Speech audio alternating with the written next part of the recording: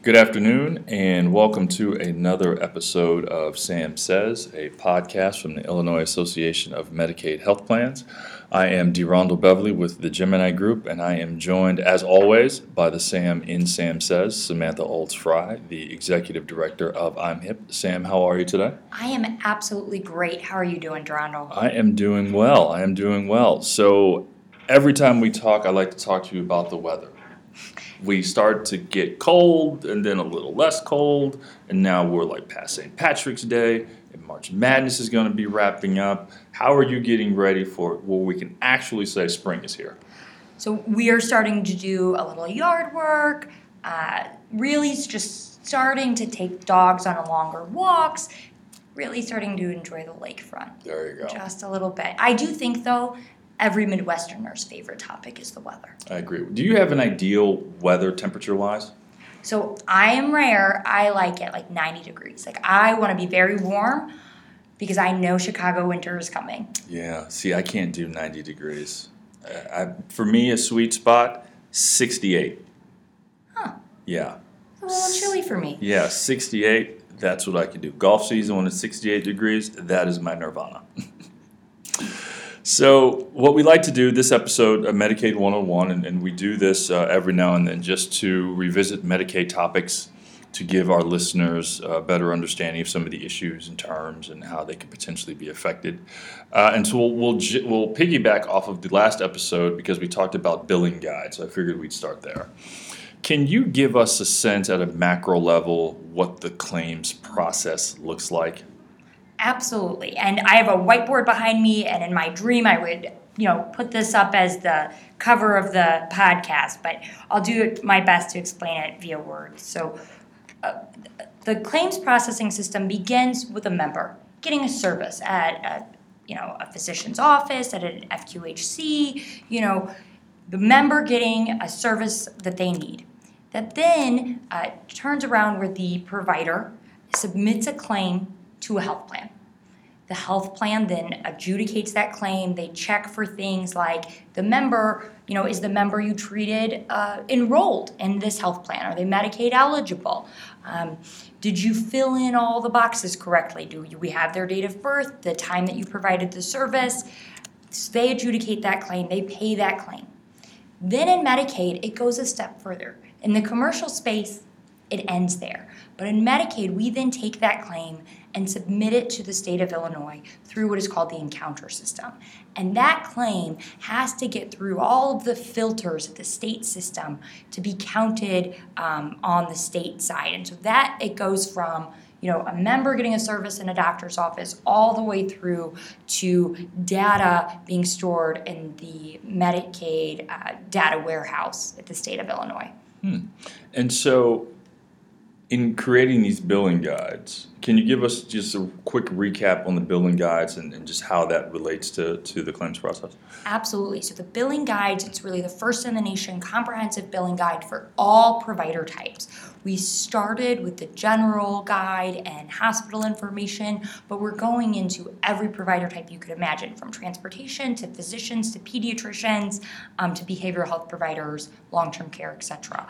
What we've done is taken all of the guidance, standardized it, 99% of the time, and really educated providers on all of the filters that exist and what it takes to get a claim through the system.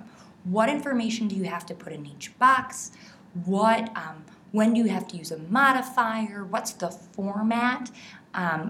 Across the board so that the providers know on the front end everything that's necessary in order to get paid for a service they've rendered. And in order to take a look at these billing guides, how can folks get more information about these billing guides? The billing guides are posted on our website, IAMHP.net, IAMHP.net. They're under the provider tab. First thing there, we also have updates, tracking so that you can go and see, they've published additional chapters, additional sections. We're also sending out information through our newsletter and communication, so you can sign up for information from IAMHP, and we will update you when we do add new sections to the billing guide. That's great. So give us a sense about denial rates. We hear about it quite often. I know it's a pressing issue. Can you break it down and just give us a sense of what are denial rates? Absolutely. So let's start with what is a denial. A denial is when a provider has submitted a claim and for whatever reason it didn't make it through all of the filters to become a paid claim. So that's what we're trying to answer for. There was a claim submitted and it wasn't paid.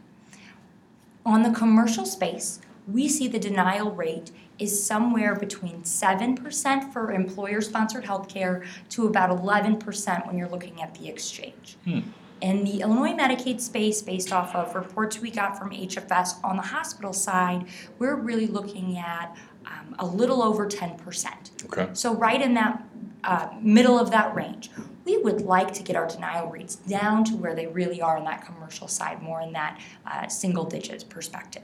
So what we're doing is the billing guide and is in-depth training with providers that are our outliers. Because in that space, we have hospitals and providers with 2-4% denial rates. That's that's great. That's well below even the commercial average. Mm-hmm. But we also have hospitals and providers who have much higher denial rates. Perhaps they have fewer resources on the administrative side. Mm-hmm. Perhaps they are structured in a unique manner that presents challenges. And on that side, we do have individual providers, with 20% denial rates. And so when we see those outliers, our teams are doing root cause analyses and meeting with those providers to train them in a really in-depth manner to make sure that we get their denial rates in line with industry standards. And so what type of recourse might a patient have should they have the claim be denied? So the difference between Medicaid and commercial insurance is that when a claim is denied, the member bears no financial responsibility. So because Medicaid is an entitlement, because of the populations and the vulnerable populations we're serving, this is really a communication and an interaction between the provider, the health plan, and the state of Illinois. But from a member perspective, they are not negatively impacted. Interesting. And in terms of the denial rates here in Illinois, how do we compare with other states? So we don't have a lot of research that compares state to state, and part of that is there's so much nuance in the Medicaid program across the board. So we don't have a great comparison because the providers are different, the plans are different, the structure of the program is different. What we really do know, like I said at the beginning, is that 7 to 11% denial, that is based off of commercial insurance here in Illinois, very similar providers. Interesting. And can you give us a sense of quality measurements? We hear about that a lot as well, and give us a sense of what that means and how it relates to the topic. So claims drive not only payments that we make to providers and then our rates from the state and how that's all set, it also drives how quality is measured. We use HEDIS measurements, which are national standard measurements that really sort of simplify and quantify what it means to have good health care. For example, after you have a behavioral health hospitalization, you should have follow-up care in the community within 7 days and within 30 days to improve stabilization. Vaccine rates, well-child visits, mammography, cancer screenings, diabetes testing, etc. So HEDIS metrics quantify sort of those healthcare quality outcomes that we want. How health plans track all of that is based off of the claims that they pay. So when they pay for a vaccination, they then use that data elsewhere as well to compare their vaccine rates for all of their members, to compare how many members are getting that follow-up care 7 days, 30 days post-hospitalization. And what we've really seen over the course of the past 5 years is great improvement from some of the baseline metrics of where the state started back in 2012 to where we are now. one of my favorite metrics is really around HPV vaccinations. To me, this is the key of preventative health care and of care coordination. HPV is a vaccine to prevent cancer. In Illinois, we were, in 2012, incredibly low as a state. Today, when you look at the metrics, we have plans in the 90th percentile nationally who've really moved that needle. And what's amazing is in that time period, that HPV metric has actually become more complicated. Because back in 2012, we just were measuring girls who got vaccinated. But the science has now told us that both boys and girls should be vaccinated. And so now both boys and girls are added into that metric. So it's actually a harder metric to sort of meet that higher, 90th national percentile. So we're doing a lot of work to improve vaccination rates. And then the long-term benefit of that is reduced cancer, decades from now. And so it's the fields of data science and data analytics have continued to just explode over the past few years. And I would imagine that as those continue to grow, that those tactics and principles that are learned would be very helpful for healthcare providers in order to have a better understanding of how to better serve patients. Absolutely. I mean, I think healthcare, much like every industry now, also has such a large component of IT and of innovation. And there's a lot of opportunity, I would say, in healthcare, perhaps more than what we see in some other spaces, to really innovate and disrupt how healthcare is being provided. And I think we're starting to see that. But my hope is that as we move forward, we'll see even more of that. Okay. And, with Medicaid 101, there are so many topics and so many issues that we can go over, and we will continue to do that over the course of the Sam Says podcast. But before we wrap up, I know that we're now a few months away from session ending here in Illinois with the General Assembly. What are you thinking? What are you looking at as we wrap up these final months of the session?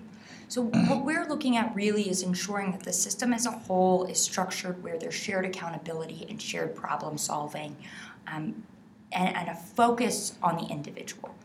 What does this program look like today, and how can we make it better? Where can we remove barriers to innovation, barriers to disruption and transformation, and incentivize providers and plans to really wrap services around those members to meet their needs and to meet the broader community's needs. So I think we're seeing some of those conversations unfold. We're putting that aspirational conversation and bumping that up against the limitations of the state budget. And how do we do more with less? And how do we get innovative on funding streams as well? That's great. And it seems like you're going to have a busy spring and summer. I always do, Durandal. All right. Well, on behalf of Sam and the team at IAMHP, again, I'm Durandal Beverly with the Gemini Group. We thank you for tuning in for another episode of Sam Says.